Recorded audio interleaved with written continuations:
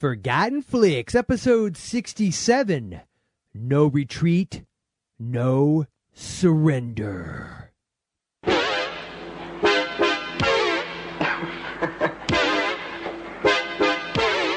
Well, I dance a bit and I'm really quick. I rock to the beat so viciously. Why you go imitating Bruce Lee? I like to feel my highs, I like to feel my lows.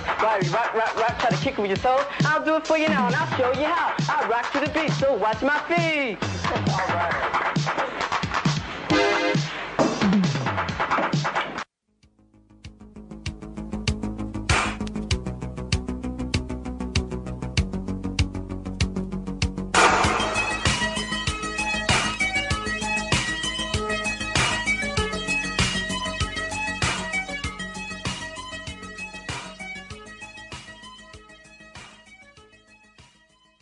Hello and welcome to the Forgotten Flicks podcast. I am Joel, joined by the sensei himself, Jason.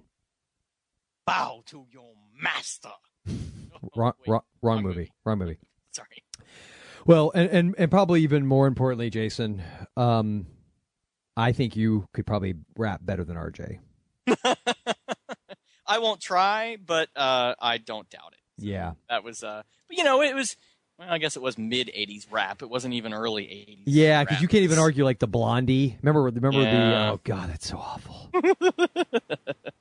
Yeah, that wasn't even like a break-in Yeah. kind of rap. That was like, no, it wasn't even. It really did not make me want to break out into an electric boogaloo.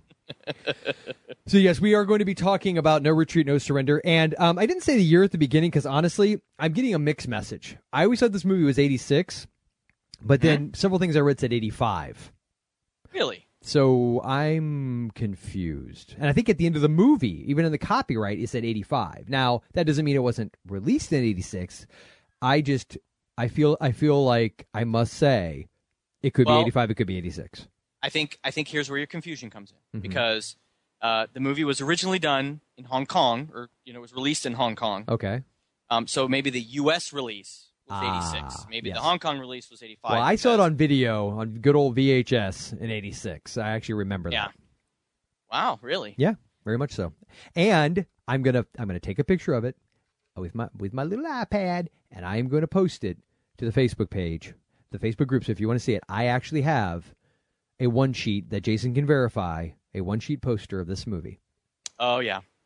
Yep, it was at your desk in the office for a long time. Yeah. Now I've had the stepfather up for like 3 years. 3 years, yeah. Yeah, something like that. It's been a while. That's okay. It's a good poster. So was No Retreat, No Surrender. But I do have a little bone to pick with that one sheet, and we will talk about that. Well, I think it actually is fitting now after seeing this movie. If it's the bone I'm thinking that you want to pick. Yes, No Retreat, No Surrender. We're gonna dig into this one a little bit. Do you want to jump right into it? Is anything any kind of housekeeping? Yeah, we got a trailer to play. I do believe we do, my friend. I will play that, and then I will play one of my recycled JV spoiler alerts. I am pleased to present our Russian brother, Eastern Europe's most feared martial artist, Ivan Krasinski!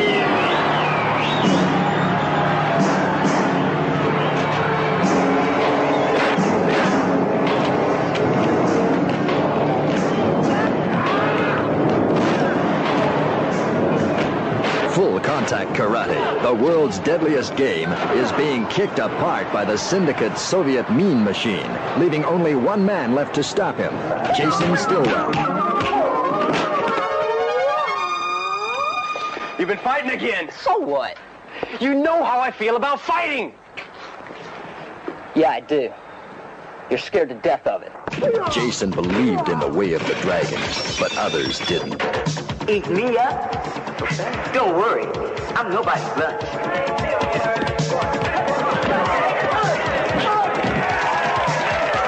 Now you force my hand. An example must be made. You see?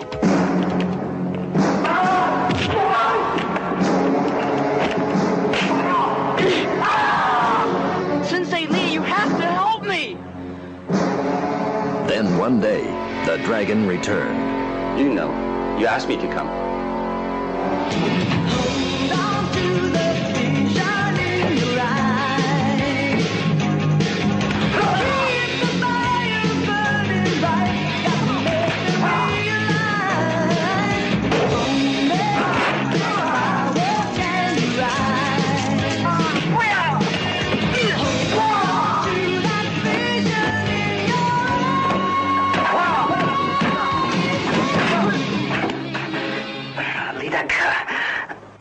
No Retreat, No Surrender is a martial arts masterpiece. Never before has unarmed combat been displayed as powerfully as in this pugilistic ring of death.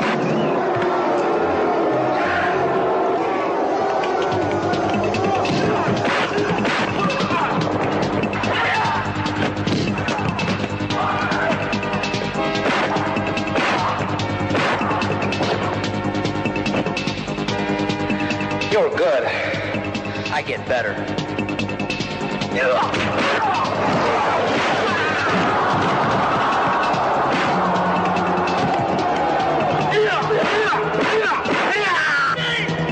retreat! No surrender!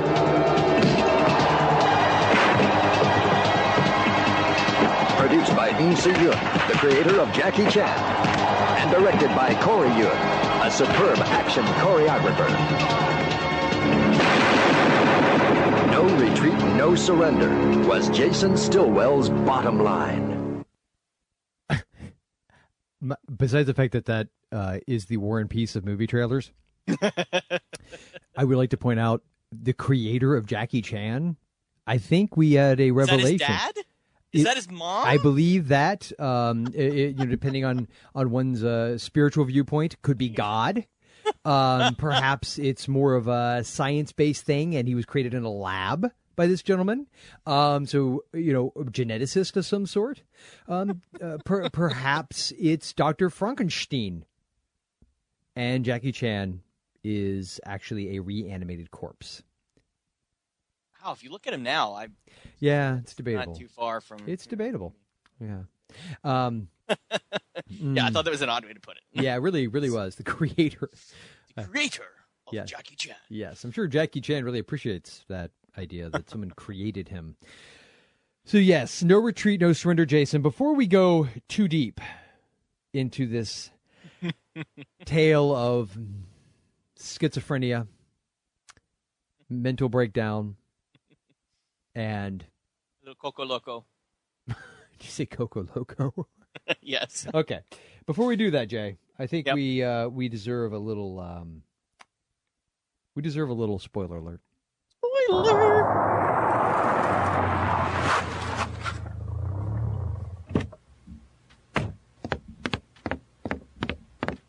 Excuse me.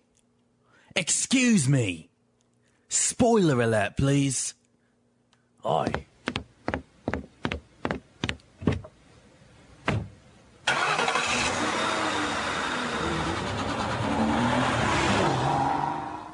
Indeed. And if you've never seen No Retreat, No Surrender, it's important that you stop this recording right now and watch it. Okay. Because like the greats with the plot twists, like The Crying Game, Usual Suspects, Sixth Sense, this movie will be ruined if you know what happens. we say that a lot. We say that a lot because we kind of mock the fact that a lot of the movies we cover are utterly predictable in every sense of the word, in every turn. However, I would like to say that in this movie, seriously, this is one you must experience before you hear our revelry. Yes, because honestly, and I'm just going to say, just like I did with Jason, because I watched it before him, and I hadn't seen this movie in years, and we're going to get into the person we should thank for making it possible for us to watch the movie without having to sit through it on YouTube. But before we do that, I will say, if you do turn this off, before you do, hip thrusters, and damn, he's enjoying that ice cream a bit too much. That's all I'm going to say. Now go watch and then return. If you're still around, you know exactly what I'm talking about. I think I squirt a little. I think I peed my pants when I caught that scene because did you understand? I'm now going to make that a promo where you say you squirted a little after watching is the recorder that scene. going? Yes, it is. I think I squirt a little. It's okay, buddy. I mean, if that did it for you, Now, let me say, I support that. Yes. Okay, wait, before we get into squirting or any hip thrusts or ice cream or anything, let me at least get the synopsis out of the way. Oh, yes, please do. Just let me get it out of the way. This is basically the story of Jason. Jason Stillwell. I wish. Yeah. Who was played by Kurt McKinney, who was a martial arts master and actually starred in some other martial arts movies. Yeah, he was a Taekwondo guy, right? Wasn't he like a Taekwondo? Right, yeah, Taekwondo. Which, and that's, something about these movies, especially ones like this, that's, I guess it's picking nits, but, he talks about he's a karate master. I guess back in the 80s, it was all just about karate. So maybe they just said that because Karate Kid and Karate Kid 2 and, but of course, yeah. It wasn't really karate. There was a blend of martial arts in this. Yes. But anyway, it's a story of Jason, who at one point is a student of his father's. And while they're in their dojo one day, the mob, I guess, decides they're going to be taking over. Which apparently has joined forces with the Soviets. Yes. Because they were pretty much just like slick back, very stereotypical New York guys. They were the mob. Right? Guidos kind of things. Yeah. And so when he shows up, he's got these two thugs with him, and the kind of Guido, hey, we're taking over your dojo here. You're gonna give it to us. And of course, Jason Stillwell's dad, no, I'm not gonna give it to you. And then he gets best acting since Troll 2. That guy was. Wow. I actually at one point said, "Is that the dad from Troll 2?" No, it was a dentist. You don't piss on hospitality. It was an interesting performance acting. Yes, it was. I call it the. I believe my. You know what? We'll get to that. Just go and finish. We'll get to that. So anyway, Jason's dad gets his leg broken when he's not going to give up, and he decides he has to close up shop and leave. And in what can only be described as the most emotionally moving, powerful scene in this entire movie, Jason's dad, Tom, is laying in bed with his leg in a cast up on the rope holding it up. Wrong part of his leg broken, by the way. And as the camera is at the door of the hospital room, he's there laying in bed, and he's wringing his hands, and the camera slowly tracks into him as there's, like, thought dialogue. It was narration, which is really interesting. Like, even though he wasn't the main character, he's not the main character. Right, and there's narration of what he's thinking. He's like, I can't stay here. There's only one thing to do. I have to close the dojo.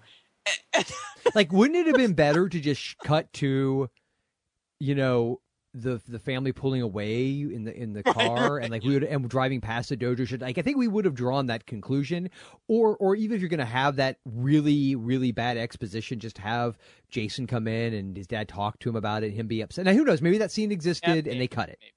It's possible. So anyway, I don't want to pick on them on that part too much or on the movie too much. But anyway, they moved to another city, moved to Seattle, and in Seattle, his dad gives up karate altogether. And Jason decides he's just going to train himself in the garage. And he is a huge Bruce Lee fan. Like, he's got posters everywhere. And so he loves him. He tries to master his training, and which is Juke Kendo, which is a cool martial arts that Bruce Lee invented. So he goes to, I guess, school kind of now. Well, he goes to show them that L.A. karate is better than Seattle karate. As they're moving in, and they're moving, a kid rides up on a BMX bike with the coolest boombox that is duct taped to the handlebars you will ever see in an 80s movie. Seriously. And he rides up, and it's RJ. And RJ. Played by J.W. Fales. RJ becomes his bosom buddy, and so he doesn't know karate. And we aren't kidding when we say he becomes his bosom buddy. And so RJ is a dancer, and he shows off some of his moves, and then that's when Jason shows him some of his moves, and they kind of like, one thing leads to another, and shit gets real. You know what I'm saying? So RJ becomes his best bud, but RJ has a bully problem, and his bully is Scott. And Scott, if you haven't seen the movie, you should have stopped it and gone back to watch it. Yes. But Scott reminded me of don't tell me his name, of Francis Buxton from Pee Wee Herman. Oh, yes, rich guy, you're right, kind of dude. bully. Yeah, but that was the guy from Teen Wolf, right? Who played Chunk Yes. or whatever. Yeah, played his best friend or his buddy. What was it? No, Chunk was on Goonies. What was the name of the guy? Chunk was Goonies. I don't remember what it was was. something It was like something that. derogatory like that because Yeah. we talked about it in our Teen Wolf episode. But yeah, it was the same actor that was in Teen Wolf as his buddy on the basketball team, and he was in Pee Wee Herman. He reminded me of that character. Yes, so, very much so. You're right. He basically is this bully that wants to bully RJ, and they play up his character, to the nth degree. Oh, it's like a Mighty Morphin Power Rangers episode acting. I mean, it's like it is. He's smearing cake all over his face as he's eating it because he's kind of a heavy-set RJ. kid. Oh. And So- and there were no uncomfortable like racial overtones at all. No. With that whole thing, not at None. all. There was None. nothing. So that was awkward about at that. one point, Scott gets his gets his buddies because they're going to beat up RJ, and Jason steps in, and of course he's a karate master, and so he kicks all their butts, and they go away, and Dad finds out. Oh my God! And it is the father-son battle royale. I mean, they argue. It's like an after-school special. You don't understand me. You need to obey No, my Jason, rules I in my understand. house. You don't piss on hospitality. You're in my house and you obey my rules. You just don't get me, and I'm going to slam the door and jump on my bed and put my head in my pillow, and I hate you. Well, can I make a point? Seriously, Dad was kind of gimpy. He could have really just kicked his cane out, and that'd have been the end of that. I mean, come on. So at that point, that's when Jason decides he is going to find someplace else to train because Dad basically rips his Bruce Lee posters. They get in a big old fight. And he finds this abandoned house that RJ says filled with asbestos.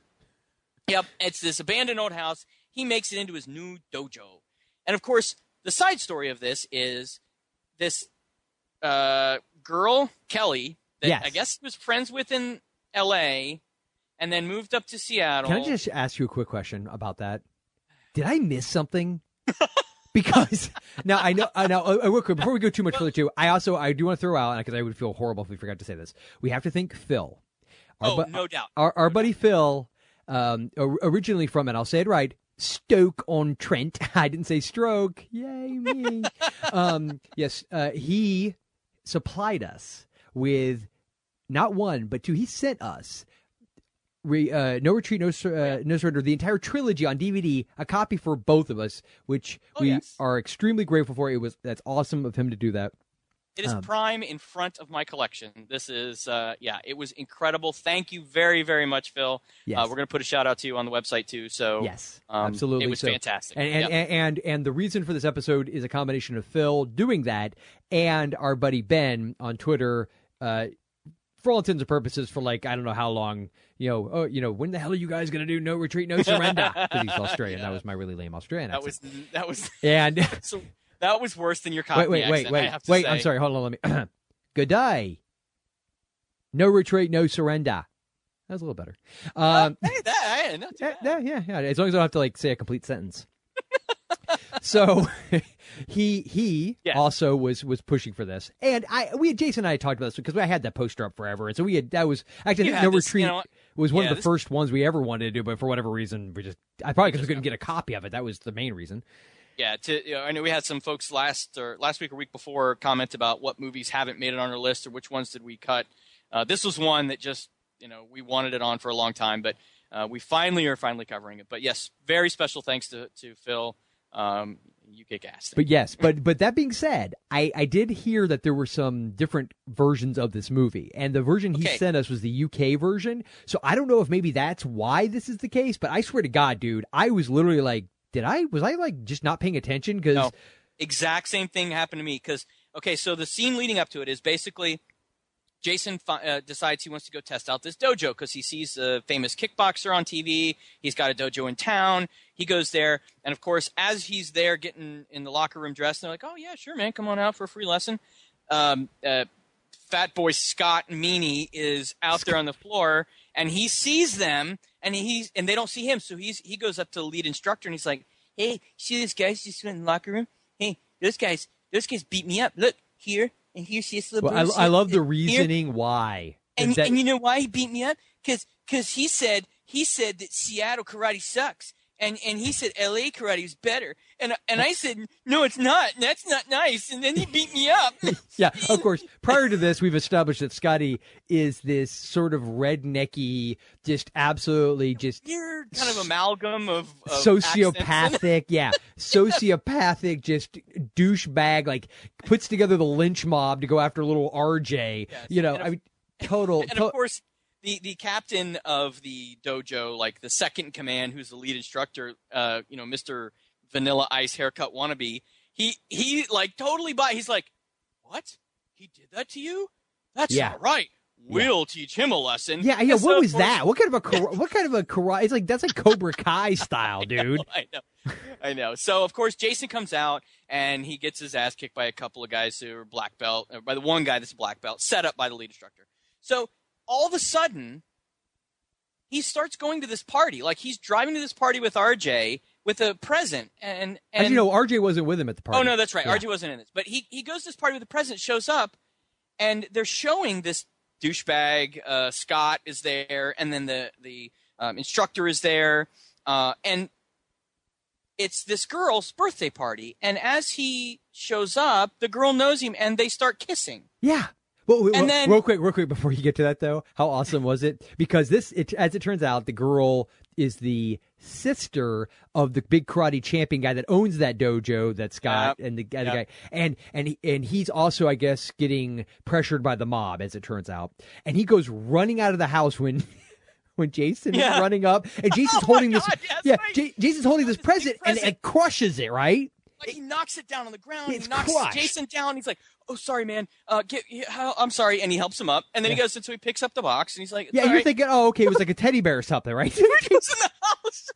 It's a live freaking bunny rabbit. It's a little baby bunny rabbit. I saw her pull it out, and I'm like, "Oh my god." Oh, don't mind that blood on the bunny's nose. I was gonna say he like looks in the box. He goes, "Well, there were two." Yeah, Fluffy broke the other one's fall. But he shows up, basically, and Kelly is there, and he just kisses on her, and she introduces him to some of the other girls, one of which who is wearing almost no bathing suit, so, just she's the only person in a bikini at this entire party. Yeah. And she's like, "Oh, this is my friend Jason. We knew each other in L.A." Yeah, like, would you have wanted to establish that before? There was nothing. Now, to your point, I don't know if maybe the U.S. version had something else there or not. However, that didn't matter too much because then we basically established that Mr. Vanilla Ice Haircut really will be henceforth referred to as Sensei Serial Rapist. And Johnny of the Cobra Kai, because that's basically I think he was supposed to be. No, he wasn't even that cool. He wasn't cool. I'm saying he was definitely the poor man's Johnny, but that's who he was supposed to be, that character. Yes, and also sexual predator, because apparently no, you're my woman. No, and he's like pulling on her and grabbing her, and so anyway, that's the setup to then he gets beat up by this guy, and he goes home, and his dad gets mad at him for getting in a fight again, and that's when Jason goes and finds the... You know how I feel about fighting. Yeah. You don't piss on hospitality. You're scared to death of it. It is the worst. Their interaction is the worst in the movie because it's so weird. Well, this is very simple. The guy who was, and obviously what they did is there's a lot of people in this movie that have a in-depth martial arts background, and that's why they were hired. They weren't hired for their acting prowess. No. So, and I get that. I get the mentality. And actually, I thought the kid wasn't horrible. Like, he didn't have the charisma that obviously Jean-Claude, because this was actually Jean-Claude's first big movie break, and he's only in like 2 scenes really. Yeah, really. At the beginning and then at the end. No, I agree. And the kid wasn't bad, and he definitely, he had some good martial moves and stuff, but it was really the dad and his scenes together. Yeah, there was no emotion, no spark. Well, it was a combination of obviously not great dialogue with just these very just stilted, like we're reading lines off a cue card kind of performances. And what it was, they were forcing emotion. It wasn't coming out of the moment that these two actors were in. It was I got to act really upset with him. Okay, so I'm going to do what is the classic lean to use my hands a lot school of acting. So it's like, every time he makes a point, he's like, he takes his hand. It's like he's kind of bent over Mr. Burns style, like with a cane, and his head's cocked to the side. And he takes his one free hand and he like jerks it, like kind of down this motion. He's like, dang it, Jason! You know how I feel about fighting. Yeah, got to get the hand gesture. Yeah, that really gives the emphasis. So now here's where the movie takes a what the fuck twist. Yeah, no, I'm going to make an argument. This is actually a movie dealing with a very, very serious subject, and that is mental illness. But go ahead and finish. Yes, this is dealing with the subject similar to when we talked about Cloak and Dagger. Yes, actually very similar. Yes, very similar. Because then he shows up in this abandoned house, which we can only assume is, I don't know, crack house. Yeah, filled with asbestos. Yeah. Yep. And so he goes to this house, and he and RJ are hanging out, laying down and talking. I like to point that out. They're always laying down. Actually, did you notice that? Seriously, when they were watching the guy on the TV. They were like out of what was really weird about that. Yeah, we'll get to that. Well, hold on. Wait, I'm not going to ruin it. Believe me, I won't ruin that for you. The TV, like when they first see Riley, the karate champion that owns a dojo. Oh yeah. Was that kind of weird? It's like they're in, I think, Jason's bedroom, and the camera's like behind this little TV. Yeah. And they're out of frame, and they like kind of jump into frame, almost like they got caught. And then they're like. Yeah. It was just it was always these weird moments. You're like, did I miss something? I know I just walked in on something and I don't know what. I don't know what your kids are up to, but something's going on. Yeah. So he basically, RJ's like, I got to get home. My dad will kill me if I'm out. And he's like, I'm going to stay here a little longer. Then I'm going to go home too, or my dad will kill me. Yeah. And then he falls asleep. We can only assume that by falling asleep, that actually is the metaphor in this movie for going insane.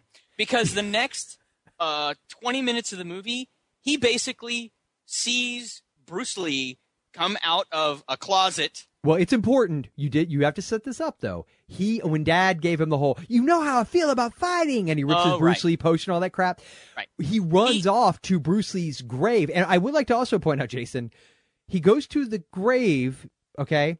And you could argue this is where the separation between reality and... Maybe this is where the break happens. The reason why, because he falls at a grave. I pointed out again, a grave, and says, Sensei Lee, you're all I have left. The guy's dead, dude. So your only hope in the world is a dead guy? Yeah. Now, I want to point out a couple things here, first of all. So, number one, that is actually Jackie Chan. Listen to me. Ooh, that is actually Bruce Lee's grave. Yeah, I know. I figured that, yeah. That is really cool, and actually it's been changed a little bit since then. When his son Brandon died, they added his grave right next to him, and it's similar but different color scheme. It's really, really cool. If you look up some Google pics of it, it'll show you now. So that was actually his grave, so that was cool, number one. Number two is you could at least maybe bend the fact that the movie was directed and written by the Corey Yuen and C.U.N. Ing, who did a lot of Hong Kong movies. Oh, yeah. Cantonese. So a grave in Eastern philosophy isn't a grave in Western philosophy. No, that's it's true. It's a shrine. Okay. So you can go, and it is different, and it's not as weird. So the translation but here's the catch. Here's the catch. Here's the catch. This is a little white boy in L.A. Not you know what I'm saying? Oh, that's right. This is point. He's in Seattle. Yeah, you're right. So, but from L.A. This is not. He's not. He was weeping. And he was weeping. Yeah, I would argue pretty much everything about his interactions at that moment were not Eastern. Yeah, no, none at all. Philosophy. None whatsoever. So, anyway, he basically falls asleep in this house, and the worst Bruce Lee impersonator I have ever seen in my life walks out of a closet with this bright light behind him and basically says, I'm going to train you now. And so the next series of montages is him learning from, we can only assume what's supposed to be Bruce Lee's ghost, because he calls him Sensei Lee, and he does all that. But he definitely did not look anything like. Oh wait, I'm sorry. He probably came from somewhere in Asia. That's about as good as I can say. But it didn't look like him. They put that black monk's frock on him with the white sleeves, which of course you see Bruce Lee in a lot of his movies wear. So he trains this kid to be this badass martial arts master, and then he goes on to the finale, which we'll get to. Yes. So that's basically the synopsis as we broke in and kind Yeah, but I think it needed to be. Although, before we go any deeper, and those that are listening because you've been waiting for this and you love this movie, let's just get this out of the way right now. We're going to be snarky because, let's be honest, there's some parts of this movie that are deserving of snark. But I'm not going to lie. I actually kind of liked it. And I liked it for two primary reasons. I think one is C&D, 100%, because I love this movie as a kid. And two, I think the other thing is I actually was shocked at how well the fight sequences held up. Like, I was surprised at how, because you look back at those mid-'80s kind of, I mean, Karate Kid, they're okay. They're okay. But, and of course now, not now, but they've gotten, I guess there's some martial artists that have kind of gotten away from it, but certainly back into the 90s and into the 2000s, all the Wire, CGI, Crouching Tiger, Hidden Dragon kind of stuff. Which are, they're a stylized. Yes, but I think it got overdone. Like when you're doing a Crouching Tiger, Hidden Dragon, we're supposed to have this kind of spiritual, ghost, supernatural kind of vibe to it. Fine, but when every effing one, it was overdone. Yeah. It gets overdone. I like the more real, where they really have to choreograph. That's why I always appreciated Jackie Chan so much. I mean, I know he's goofy in some of his movies, but the level of artistry and what he was able to do, no doubt. I will say that in general, I did like the martial arts. I'm a huge martial arts movie fan. You know that. I'm much more than you. I've got collections of them, and I love Jackie Chan. I love Jet Li and Bruce Lee, obviously, yeah. And Bruce Lee. I love Bruce Lee. I've got a whole collection of his movies. So I do like it. I do think that I like the realism in it. And there was only one scene I saw where they actually sped up the film a little bit to make them look faster than they were. It was towards the beginning in the dojo. But other than that, it was all pretty real time, and it all looked pretty decent. Yeah, I mean, because this was a very low budget movie too. I mean, right. I think Corey Yun's background with all the being more of an action, literally like a choreographer, well, he was a stunt guy, and he did all that. So it was okay. It was definitely not the best martial arts. You could tell these guys were all pretty much either taekwondo or kickboxers for the most part. So there wasn't a lot of really good interplay between the fights. The ones that I hated is, I know they were trying to tell the story of as Jason in the beginning was kind of like Daniel LaRusso was in Karate Kid. He knew a little bit, but wasn't a good fighter, that kind of thing. But man, the fight scenes with him in the beginning are just god awful. He just literally looks like if I just told you, hey, I want you to go fight the guy, pretend like you know karate. You're talking about like specifically like the whole scene at the diner with Scotty and Scott. Yeah, that was that a little bit. That was definitely one. Also, when he went to the dojo the first time, when Scott kind of sets him up to get beat up by the black belt. Yeah. There's no way that's the way a fight would happen, and it all just kind of looked really like he was bad. Not just that he lost, and I'm not saying that, just that his fighting was just. Well, I think the problem is that the actor was in fact like this, third degree black belt taekwondo champion. So I think there's an element of, it's the idea that like first is when a really great actor has to pretend to play a character that is acting badly. You know what I mean? Like it's you could definitely tell he had to act like he was a bad fighter. Yes, that was what it was. It was more like it was a put on. And I think the other problem with that whole idea is that whereas with the LaRusso and the level that he was fighting at, I mean, these are other teenage kids basically in Karate Kid, and they're more advanced than he is, but I feel like where you had to get this character to with fighting, Jean-Claude Van Damme at the end. I really kind of, especially when he fought like multiple people and things like that, it made sense to have him have some skills, which they kind of set up at the very beginning that he did. I almost feel like he should have given like a little bit of a hint of it in that fight in the Seattle dojo. I felt like maybe he wouldn't have gotten his ass kicked quite as much. Right. Like maybe he gets a couple hits in, like gets a little cocky about it, and then gets his ass handed to him. That'd have been fine. Right. But so I will say, and I'll get this out of the way too. I thought that the overall, I like the movie. It's fun. It's like it's a goofy movie, but it's fun.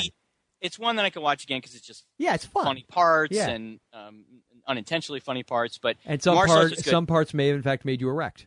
Many parts actually probably did, but but the one thing I don't like, and this is just kind of about the way that they market the movie, or I guess marketing, but the way that's the cover and everything, they definitely make this seem like it's a Jean-Claude Van Damme movie because this was his first big credit and his first starring role, but he really is in one part in the beginning when his dad's dojo gets kind of tried to take over. He's there in a white suit, and he kind of does some cool badass move where he, breaks his dad's leg and then does something. Jumping fly kick move. Yeah. And then in the end, he's the final set of scenes.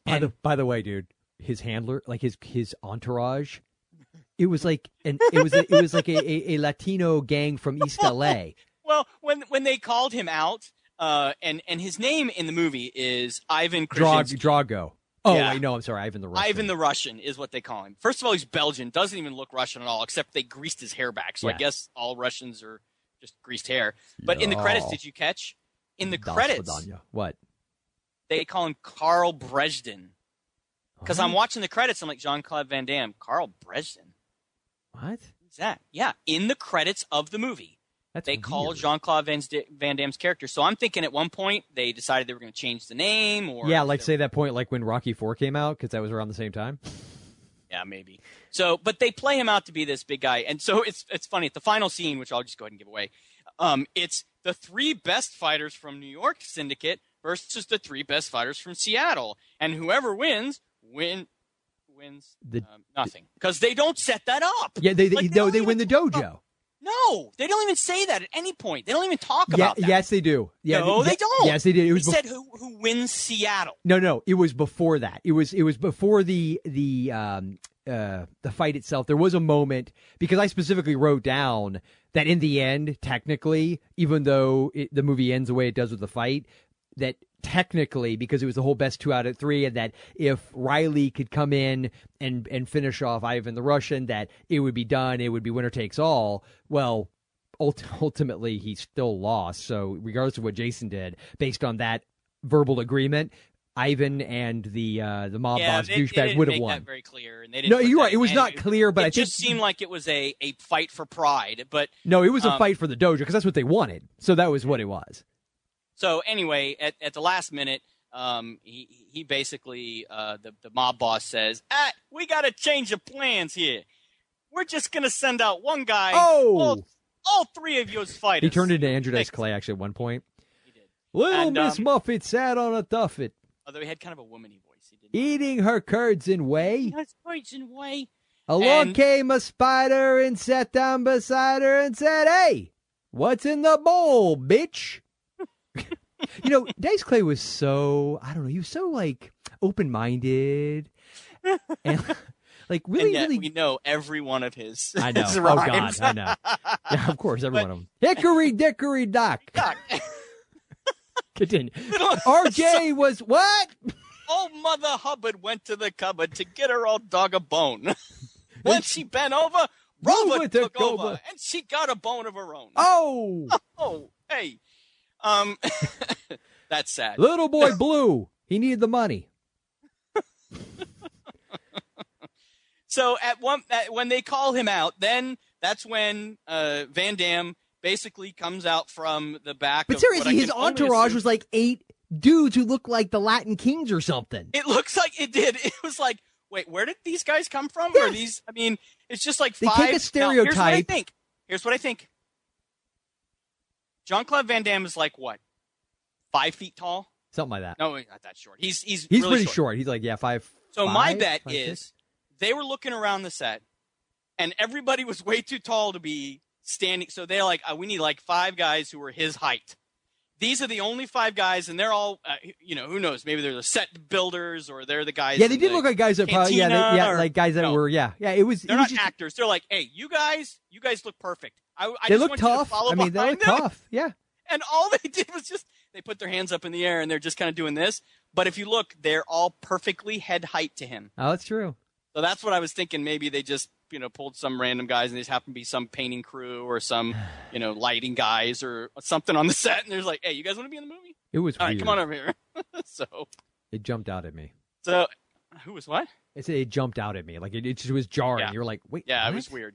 And so anyway, I did like some of the martial arts. I think Jean-Claude Van Damme in his latter movies obviously is a much bigger role and does some cooler stuff. But I'm not a big fan of his martial arts acting. Like I like others even better. But in this, he at least played a pretty decent role. I always love Jean-Claude Van Damme movies. Did you ever see Lionheart? Oh, yeah. I had that on Laserdisc. Did you really? Yeah.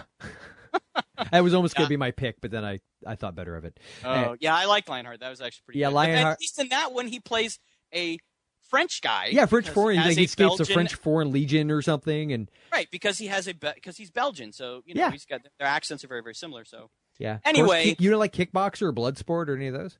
I did like Blood. Yeah, I like a lot of his movies. He's just not my favorite style. Like Hard Target. Hard Target was probably one of my favorites. One of my favorites of his. Universal Soldier was pretty. Yeah, decent. I mean, I don't think of Universal Soldier as being like that kind of. It wasn't as martial artsy, I guess. No, not as much. Yeah, no. but then there was Double Impact, which was just stupid.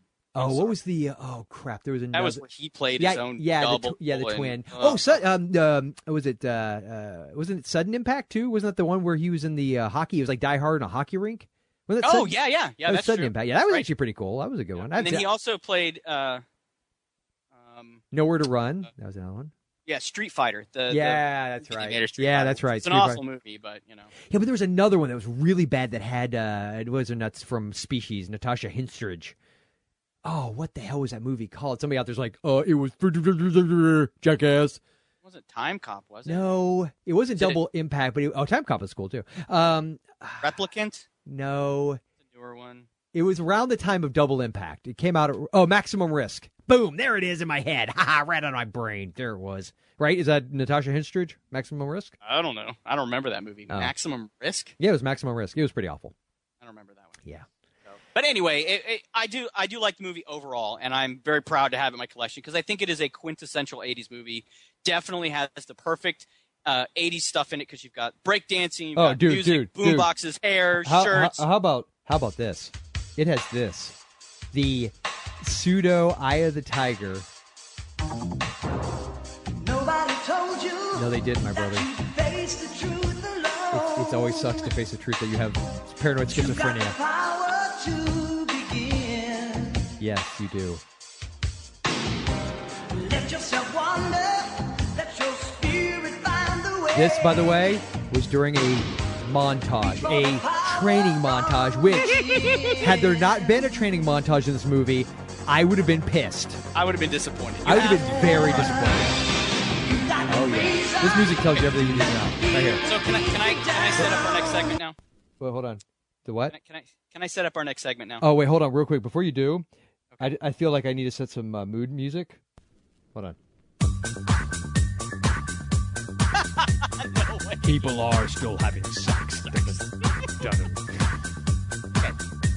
Okay, go ahead. I'm gonna leave it. Don't normally. I'm gonna leave this playing just lightly in the background. Go ahead. I'm turning it down just a bit. Turn it off. I need a serious moment for a second. Oh, do you really? Okay, damn it. Okay, go ahead. Okay, so before I get into this rant, and this is a funny one, I would like to point out that I am in no way, shape, or form, kind of like I'm saying I'm not racist. Although that I have a friend who's... Yeah. What I'm about to say, I want you to take it with a grain of salt, because I think there's nothing wrong with the fact that this movie is actually a homoerotic action thriller. Yeah, it really is. I'm not making fun of the fact that it is a very gay movie. I'm not saying that there's anything bad. This seems like the worst setup of all time. Homosexual undertones. What I'm saying is that some of the scenes in this movie were way more suggestive than any of the There's no way it was an accident. Heteroerotic movies that we've talked about. Yeah, there was no way it was an accident, dude. No.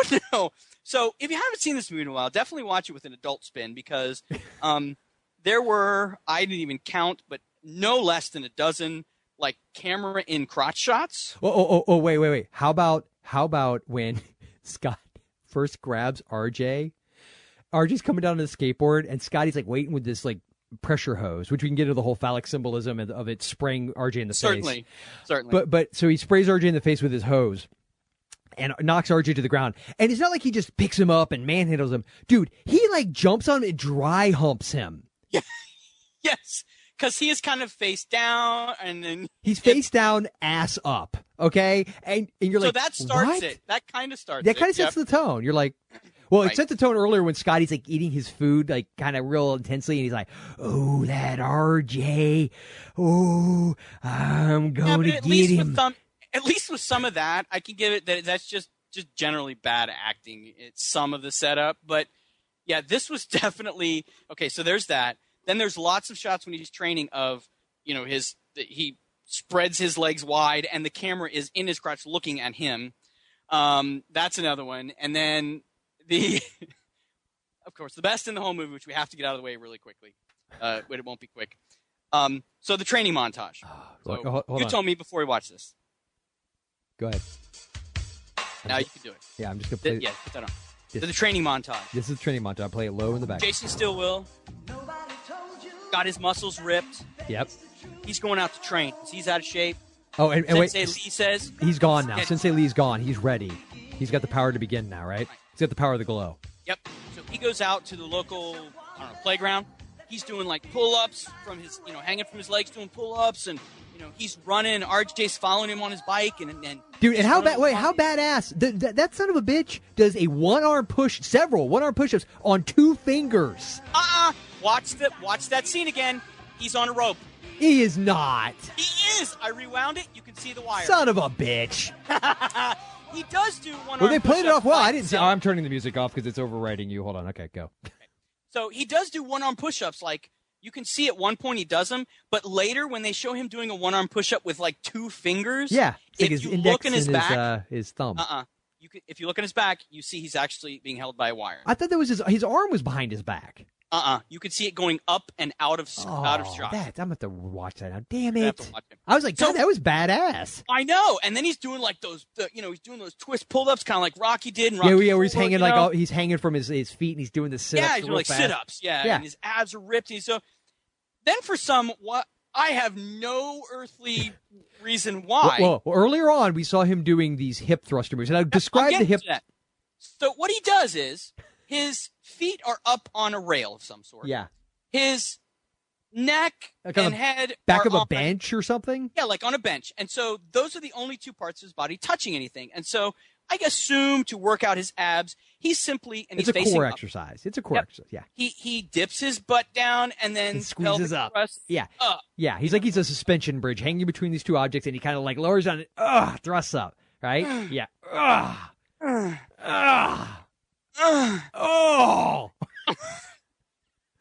That's foreshadowing. So he's doing pelvic thrusts. Yeah, right? Yeah, intense. Now, I saw that. All I'm saying is I wouldn't want my bare ass near him when doing those thrusts.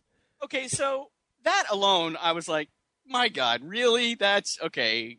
That's a little bit. Let's be honest, Jay. It moved a little when you watched it moved. Yeah.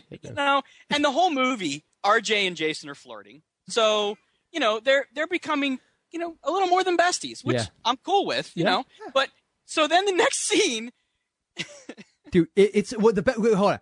It's the way the shot starts. It's a close up on RJ's face. Can I do it? Can I do it? Just do it. So here's the setup. You had this last time. So camera angle on RJ's face. Yes. RJ was a very animated eyes, has his eyes kind of wide open. Yeah. And he's kind of, you can see his shoulders and his head because you can only see a close up tight of his head. And his head and his shoulders are kind of going to a beat because there's the music playing in the background. And he's eating a creamsicle. So, like a fudge-sicle. A fudge-sicle, and he's sitting there and he's when you say he's eating it, I don't know if anybody remembers the Gong Show, but the Gong Show got in a lot of trouble back in the 70s for the Popsicle Twins. Do you know the story? I've heard it. Yeah. Everybody's sitting around watching dinner, and they basically their talent was they came out with popsicles, these like 16-year-old girls, and proceeded to fillet them. Yes, and that's kind of what RJ's doing. Similar. It was similar. It wasn't as gratuitous. Like he didn't go in and out. No. It was playful though. It was playful. But it was definitely kind of a. I'm pretty sure I saw him cupping balls at one point. Yeah. Okay. They're zoom in on him. Yeah. Okay. So tight shot of him. He's licking and he's loving this ice cream, man. And he's bopping his shoulders. And okay, so we're gonna start to pull the shot away. Pull back. Yeah. Real slow. Real slow.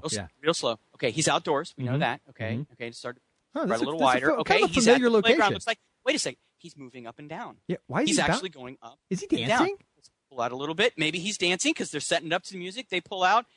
Oh, it's Jason doing that same exercise, but only this time it's RJ sitting on his crotch. Yeah, not his chest, not his stomach, on his sack. Yes, and they hold that shot and they keep they span all the way out. You see RJ's feet are dangling, Yeah. and he's got this big grin on his face, eating his popsicle as he's being thrusted up and down by Jason. So, Oh, it was a thing of beauty. I literally paused it. I had my wife come and said, please tell me what you take from this, because honest to God, I just figure it's me and my dirty ass mind. Well, how do you read this? Oh, she hadn't watched any of the movie. She go, I hit play. She go, oh my God. exactly, right? Okay, so let me point out here at this moment, it doesn't matter that RJ was a guy or if it had been a girl in that There's no same way they spot. would have done it with the girlfriend, because it would have been obvious what, you know what I'm saying? Like, I think if you put the girl there, it'd be like, oh, well, we can't do that. It's like they're having sex. It looks the same. Yep. It's RJ. Yeah, except this time it looks like kind of like a pseudo threesome, because RJ taking up the tailpipe and he's filleting a fudge sickle. Yeah, it was it was odd. Yeah, it was odd. It was Yeah. awesome. It was hilarious. I had to rewind it and watch it a second time. And then when he was all alone, he pulled out the bottle of aloe vera. 6 times. It was hilarious, and the whole thing was especially just because RJ's face. He's so like, it's almost like he doesn't know where he's at. It's like he's Yeah, like, and it's go not- to your happy it's place, not RJ. close. Go to your happy place, RJ. and it's not close. I mean, he's not like sitting on the guy's chest. No, like yes. Like I assume. Here's how I assume this setup went. So director and producer, writer, and all, they're like, yeah, we got to have him doing something like so badass strong that it's something that shows that he is way over the top. He's ready for the fight. So let's do the 2-finger push-up, and let's do somebody sitting on his back while he does a push-up. Oh no, that's not good enough. Yeah. Let's have him doing Make pelvic RJ his thrusts bitch. into somebody's. Let's have him doing pelvic thrusts into somebody's rear end as he's stretched between these two benches. Yes. That shows that he's a badass. Yeah. In fact, he was. So maybe that is the exercise that really you need to do. Yep. But, yeah, it was definitely a romance. It was. It was actually a very tender moment. It was. And I would also like rewinding real quick back to the Scotty in the diner scene. How about your yeah. boy with the rat tail? Oh. That was like a mullet rat tail combo.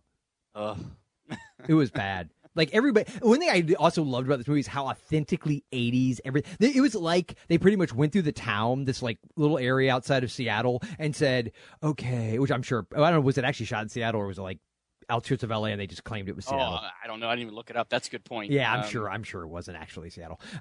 So, but they just went around basically and did like a audition, but just made it for the locals.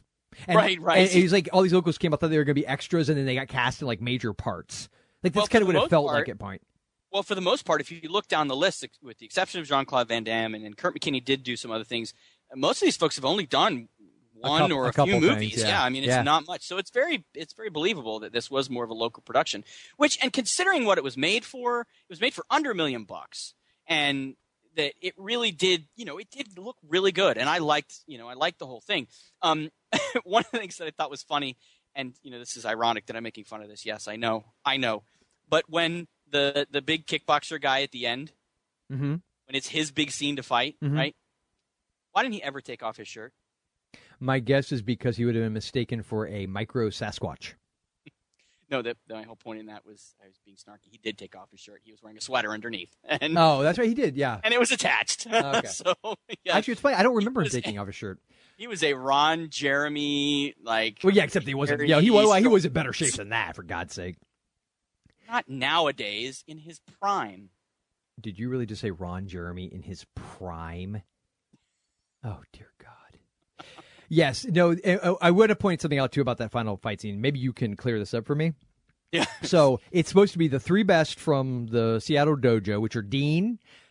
Ian Riley, who is like this major, like national kickboxing or whatever the hell he is, karate champion, right? Right. And this one dude who I can't remember his name to save my life, right? The one that ended up fighting Jason when he first came to the dojo, that guy. Right.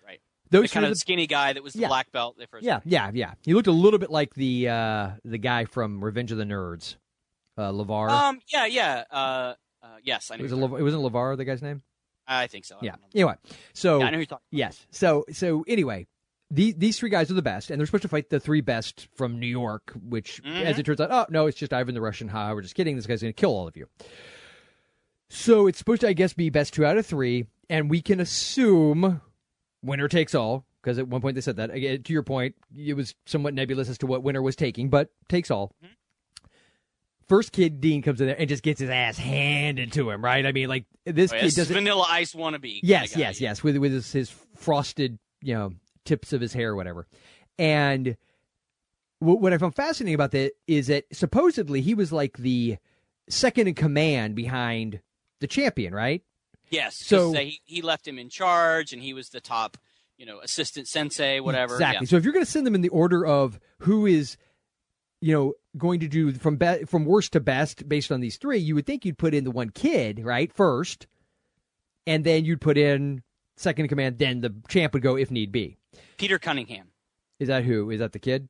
That was the kid with the black belt who went in. Okay. By the way, if you look up his pictures, he was also in The Fighter. The one with Wahlberg? And yeah. Oh, that was an awesome movie. God, I love that movie. And you look at his pictures now, he is not a skinny little teenager anymore. He is a huge, buff, boxer-looking guy now. So really? That's cool. You have to look him up.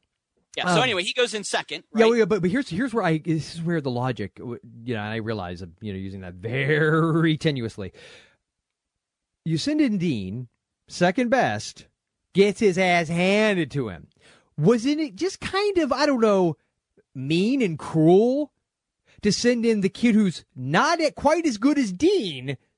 And is, I would say, 3 weight classes smaller. Yeah, than Jean-Claude Van Damme. Yeah, he's smaller than all the other guys. Yep. It's almost like they said, well, yeah, theoretically we probably should send the champion, but this guy's that's a good point. Yeah, we gotta. Let's just go ahead and get him killed. Let's soften him up with the little, Yeah, what the hell was that? I'm like, why wouldn't you just send the champion at that point? The order's all screwed up. So I want to make sure that wasn't just me. Huh? There's no drama in that. There was no drama in it either way. I think at least if you send him the kid who, you saw him beat Jason and he was awesome. Oh, and he's taken out like as quick as Dean was. And you're like, oh, crap. And then Dean goes in and maybe fights a little bit better, but still gets his ass handed to him. Oh, okay. Now the champ's going to take care of business, which that was pretty badass too. And I'm guessing the guy who was the Riley character, was he the one who was like, what was his nickname? Like Sugarfoot or something? Wasn't that the guy? Oh, yeah, and that was another one. They came up with those, like, they mentioned them once as they were getting in, but they never, so I was like, who are they talking about? Well, and I think in his real life that was his nickname, because I think he was some kind, I didn't read up on him, but I think he was some actual... Dean, you mean, or... No, the other guy, the main guy, yeah. Oh, the main, I didn't look him up. I know that the Dean was played by a guy named Dale Jacoby, who is actually a 6th-degree black belt. Oh, really? In Kung Fu, yes. And has done a lot of other stuff, and it's really good. And the guy, the Peter Cunningham guy, he was really a champion. He's the super lightweight title holder, junior welterweight title holder in several different kickboxing sports and stuff. So all of these guys are really great martial artists for real, who just happen to be picked for acting, which, quite frankly, is exactly the reason that Jean-Claude Van Damme started out. Yeah. He was this amazing kickboxer, and I think same thing with like Steven Seagal and Seagal was the whole Aikido and same thing though. He was the great martial artist who they picked to play, and he happened to also be a great actor, but he was martial artist first. And I think with Seagal, I want to say he started off as like a stunt coordinator too. Like I think that was his. I think he worked in a behind the scenes capacity, and then just kind of worked his way to starring in something. And being that we're starting to get towards the point where we'll do our movie picks, I really, there was a couple other quick things I just wanted to ask your opinion on, because dance club scene. Happy to say we're on a winning streak. And this is why I told you I love this movie for C&D purposes, because this had everything an 80s movie should have, including the ubiquitous white kids dancing badly scene. You got it. But more importantly, they had the black kids not dancing badly, just to drive home the point of how badly those white kids were dancing. Yes, and those two, by the way, it was a couple. Yeah, that were in kind of the Michael Jackson red. They were in like the red, Beat It outfit, and then what the hell? And I guess RJ was wearing the off the wall Michael Jackson. No, that was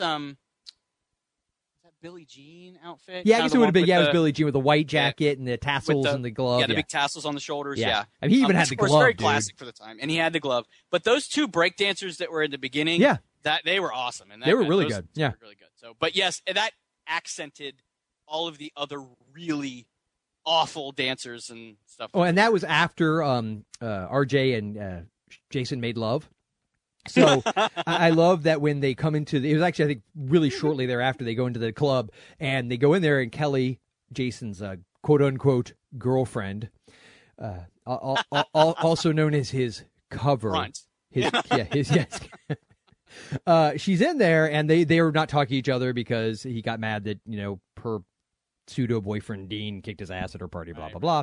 And RJ says, what? You'd rather stand here with me than go over there with her? And my exact response immediately was, of course, you guys have at least been intimate. So, and that was the other thing I noticed about this movie. So they end up getting her out on the dance floor. RJ coordinates this thing with the break dancers to get Jason and Kelly out on the dance floor to get them back together. And they start dancing together. They're kind of semi-tricked into it, I guess. And within moments, they're just kind of over it. They're making out. Yeah, it was like... It was very quick. It's like... I was a jerk. Yeah. Yeah. No, you're supposed to be... No, you're not a jerk. Oh, but you were. Oh, okay, let's make out. And that was it. Like, literally that but fast. even then, and minus the making out part, because then it would have taken it to a whole other level of creepy. When he and his dad, that was actually a badass scene. His dad ends up throwing this guy out of, his dad has a job as a bartender because of his injury, so he's kind of gimpy still, and he throws this guy out of a bar who's drunk, who's giving him crap. And although, did you notice when he goes to throw the guy out of the bar, there was a sign on the inside of the door that said "No dogs allowed." Yes. And like, it goes I out said to an my wife, alleyway. I said to my wife, I'm like, what? The dogs aren't allowed outside? I mean, what? Yeah, it was the hell's weird. that It's for? like, wouldn't that be on the outside of the... Anyway. And go rewind it.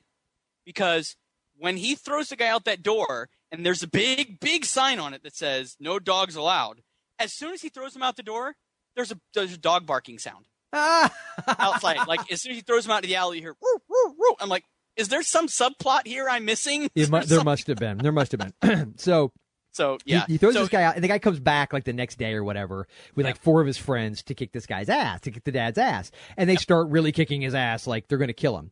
And Jason shows up and just goes to, and this is after he's done his montage, had sex with RJ. It's all good. Bruce Lee taught him everything he needs to know. Yeah, he had his schizophrenic, break with Bruce Lee. Life is where Beautiful Mind style.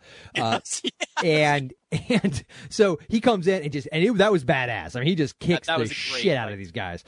And then he and his dad, now keep in mind, this whole time the dad's like, I don't want fighting. Blah, blah. Yeah, of course, unless you're getting your ass kicked, right, Pops? And now he loves it. Yeah, he's like, Dad, sometimes fighting's necessary. He goes, well, I guess you're right, son. But just remember, you don't piss on hospitality. So he does that. Yeah, so he does a complete turnaround. So obviously emotions run very high and very short. Basically, this movie's about, so what we determined, this movie is about coming to terms with one's homosexuality, one's sexuality in general. This movie's about dealing with mental illness, such as paranoid schizophrenia and bipolar disorder, because apparently that is how a few of these folks run. I'm just saying. So, yeah, those are things that kind of jumped out at me, Jay. Yeah. They get over conflicts very, very fast in this movie. I guess so. It helps move the movie along, so. Yeah. So you got anything else? All right, so have we peed on this movie enough, you think? So. Well, no, the worst part is I actually really liked it. Yeah, me too. So, I mean, come on. I mean, even if you love this movie, there's nothing we said that wasn't true.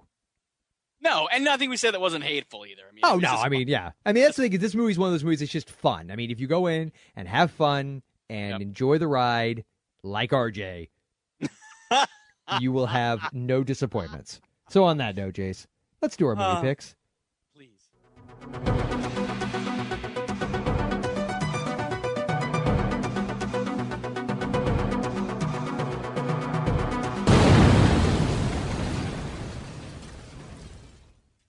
So what you got, Kimosabi? Okay, so this one opened up a beautiful, wonderful Pandora's box for me because we have some amazing folks that put this movie together who have done a bunch of other things that I'm very familiar with. And so we kind of touched on at the beginning when, it was seeing you and Ng, who created Jackie Chan. And I guess by that they I meant... dare you to say that 3 times fast. I can't. Created Jackie Chan, created Jackie Chan, created Jackie Chan. Boom! Oh, yeah, you did it. Good job. But no, he was the producer and one of the writers of No Retreat, No Surrender. And he actually probably produced he produced the first movies that Jackie Chan was in. So he launched Jackie Chan's career. So one of the ones that I chose is actually a movie he produced called Drunken Master from 1978. Oh, yeah, yeah. And he actually had a writing credit in it. So I wasn't sure if you had seen it. Well, I am very familiar with it. I have seen bits of it, and I am pretty sure that was soon after he created Jackie Chan because, as I recall, his type of fighting in that movie requires him to sort of wobble around, so he hadn't come into his legs yet. He's still learning to walk. He was created immediately. Comes out of the test tube. Can't really do anything else. Yes. No, and Jackie Chan is his fighting style is known as the Drunken Master style, which of course has been around for a long time. It's he didn't invent it, but it's that very fluid kind of acting like you're stumbling, and he does that in a lot of his other movies. There was actually Return of Drunken Master, which I actually like a little bit better because some of the fighting scenes actually are incredibly choreographed. I don't know. I know Jackie Chan choreographs a lot of his fight sequences, and he does all of his stunts, which is another reason I have a huge amount of respect for him as an actor, because some of the stunts he does, if you ever watch any of the outtake reels, that man takes a beating. I mean, it seems like every single movie, especially in the heyday, he was always breaking something. Oh my gosh! And you watch, and he's constantly being hit and beat up and everything. So anyway, he in Drunken Master kind of introduces his character. And it's not the first one he's been in. He's been in movies since the early '70s, but this is one of his first big ones. And this is, for me, one of my favorites of his. And he kind of takes on the role of he's this drunken master. The whole point is you lull people into thinking he lulls people into thinking he's just this worthless drunk and no one's going to bother him. Yeah. And then when they go to fight him, he kicks their ass. And it's so beautiful to watch him fight, and it's so kick-ass to see what he can do at this young age in this movie. But it's a fantastic flick if you haven't seen it. But it was written and produced by Ci-Yuan Ng, who has done a lot of cool movies, including the Seven Masters, and he did Above the Law, the original, which was also called Righting Wrongs, was the English title. Was the Hong Kong title. We're not talking about the Seagal movie? That was a remake of this. Cool, I didn't know that. The 86 version, which Corey Yuen also was involved in as well. And Corey Yuen was the director of No Retreat, No Surrender. So it's a cool movie. If you haven't seen that one also, Above the Law is also a really kick-ass one. But Drunken Master by far is one of my favorites, and it's definitely worth purchasing if you're a martial arts fan. Cool. But it's a cool example. So anyway, 1978, Drunken Master and all. Excellent choice, my friend. And we have done a reverse this week. Normally, you're the one that chooses the more recent pick. It is my turn. From 2008, I choose JCVD. And that does not stand for... I was really going to just say Jesus Christ venereal disease. Wow. I apologize to all that... and there's hell. You're in it. God, it's getting hot in here. Yes, no. In all seriousness. Why is it so hot in here? What am I doing in this handbasket? This handbasket burns really fast. Why am I sitting on Jason Stillwell's crotch eating a fudgesicle? This doesn't taste like a fudgesicle. So JCVD stars Jean-Claude Van Damme, coincidentally enough, as himself. And it's really... It's almost hard to describe it as a movie because he plays himself as this sort of down-on-his-luck actor. He's doing these straight-to-video kind of action films. He's washed up. He's out of money. He's estranged from his wife and child. He can't get a gig. There's one point he's talking to his agent on the phone, and he's getting pushed out of these sort of subpar action movies by Steven Seagal still. And it's actually a Belgian film. It's in the original language, it was actually shot in that language, so it's got subtitles unless you get the dub version, which I'm personally not a fan of. But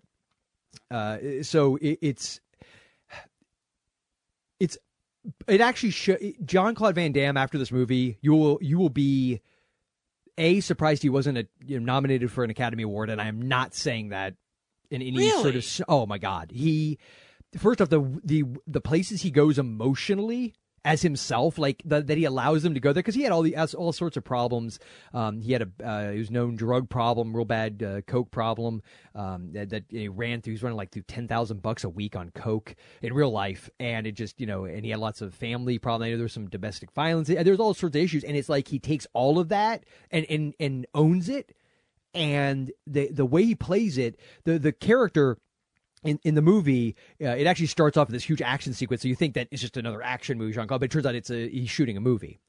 And it sort of sets the whole thing up, and you see his character, and he's just so sad and melancholy. And he ends up going to this post office in this small, this little borough or whatever they would call it in Belgium. And he is going to do some kind of money wire transfer. Well, while there, he walks into a hostage situation.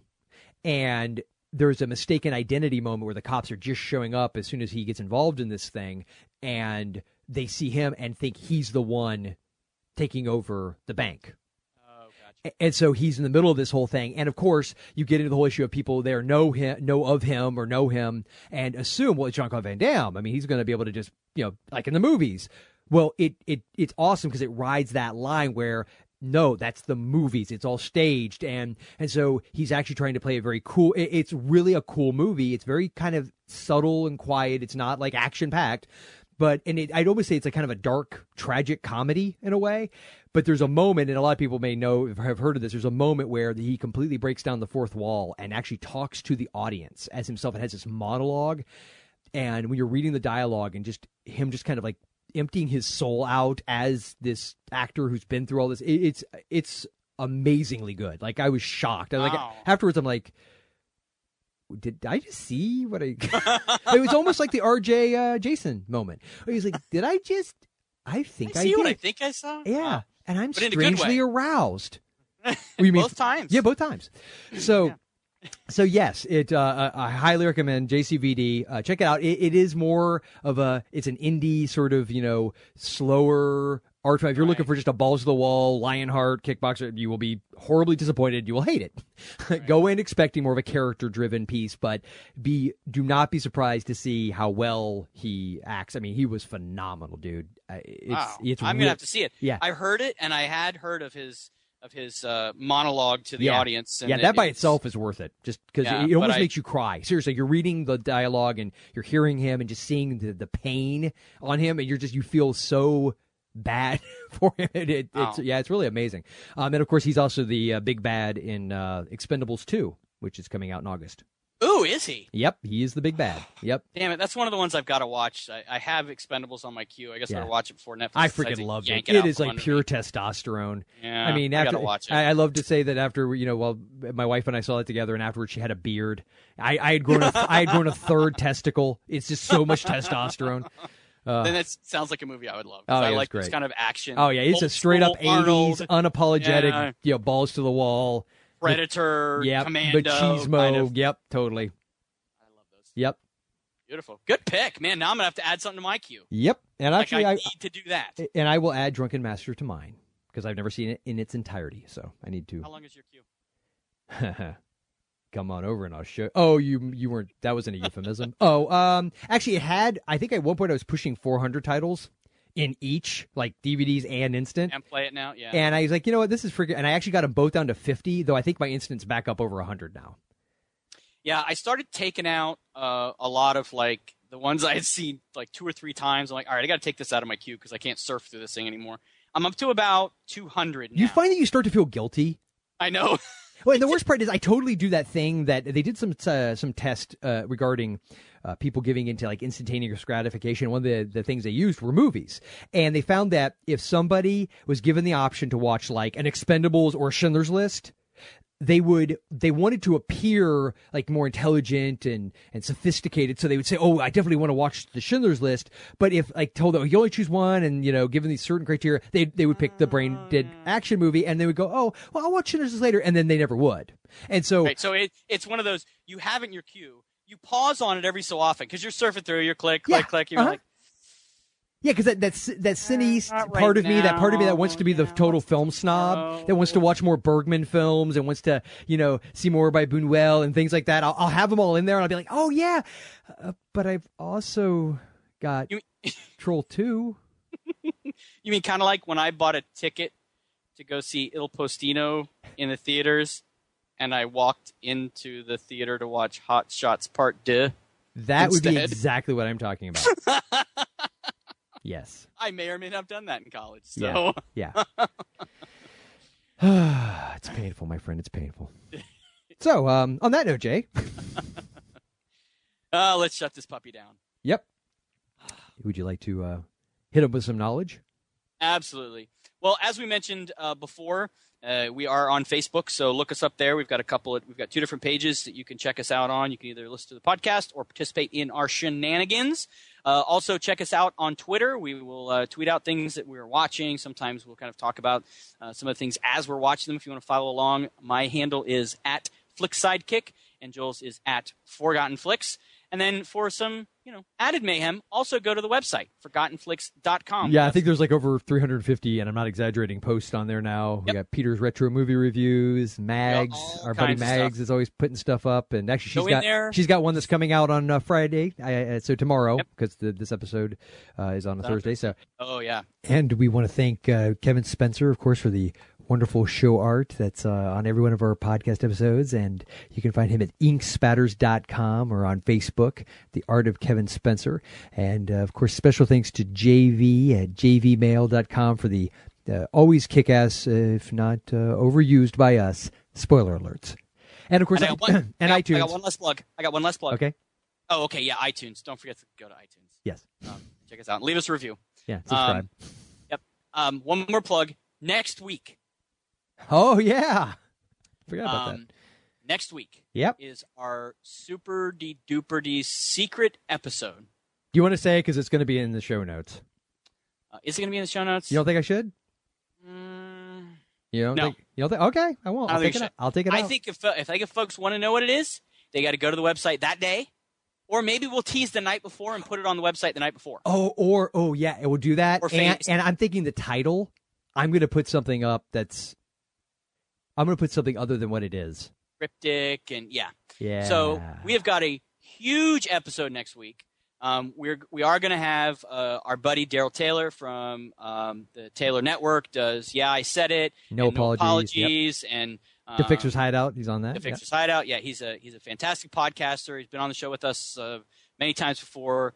Great ad. He is going to be joining us in our super secret, awesome, god damn, I can't believe how cool this podcast is. Episode coming out next week. And it's very feasible. You will hear one or the both of us hemorrhage live. Or weep. Or weeping is guaranteed. I'm thinking one or the both of us, but probably we know which one. One of us is probably going to have an aneurysm. You never know. And I think we might actually be testing how good your limiter gate is. From the level of screaming. Yep. Will it actually hold down some of our yelling and banter? And it will be an fighting? explicit episode. Would you agree? Guaranteed. Most definitely. Do they have an NC-17 episode rating? Well, if Kevin Smith hasn't earned it, then we're probably not. No, that's remotely true. We're close. good then. Yeah. We're good. Yep. Yeah. We'll be going out. Okay. Well, on that note, my friend. And I'm spent. Yes, much like RJ. I'm going to go do some pelvic thrusts now. Yes. Excuse me very much. Yes. So, any final words? No, but I got a hankering for a fudge sickle now.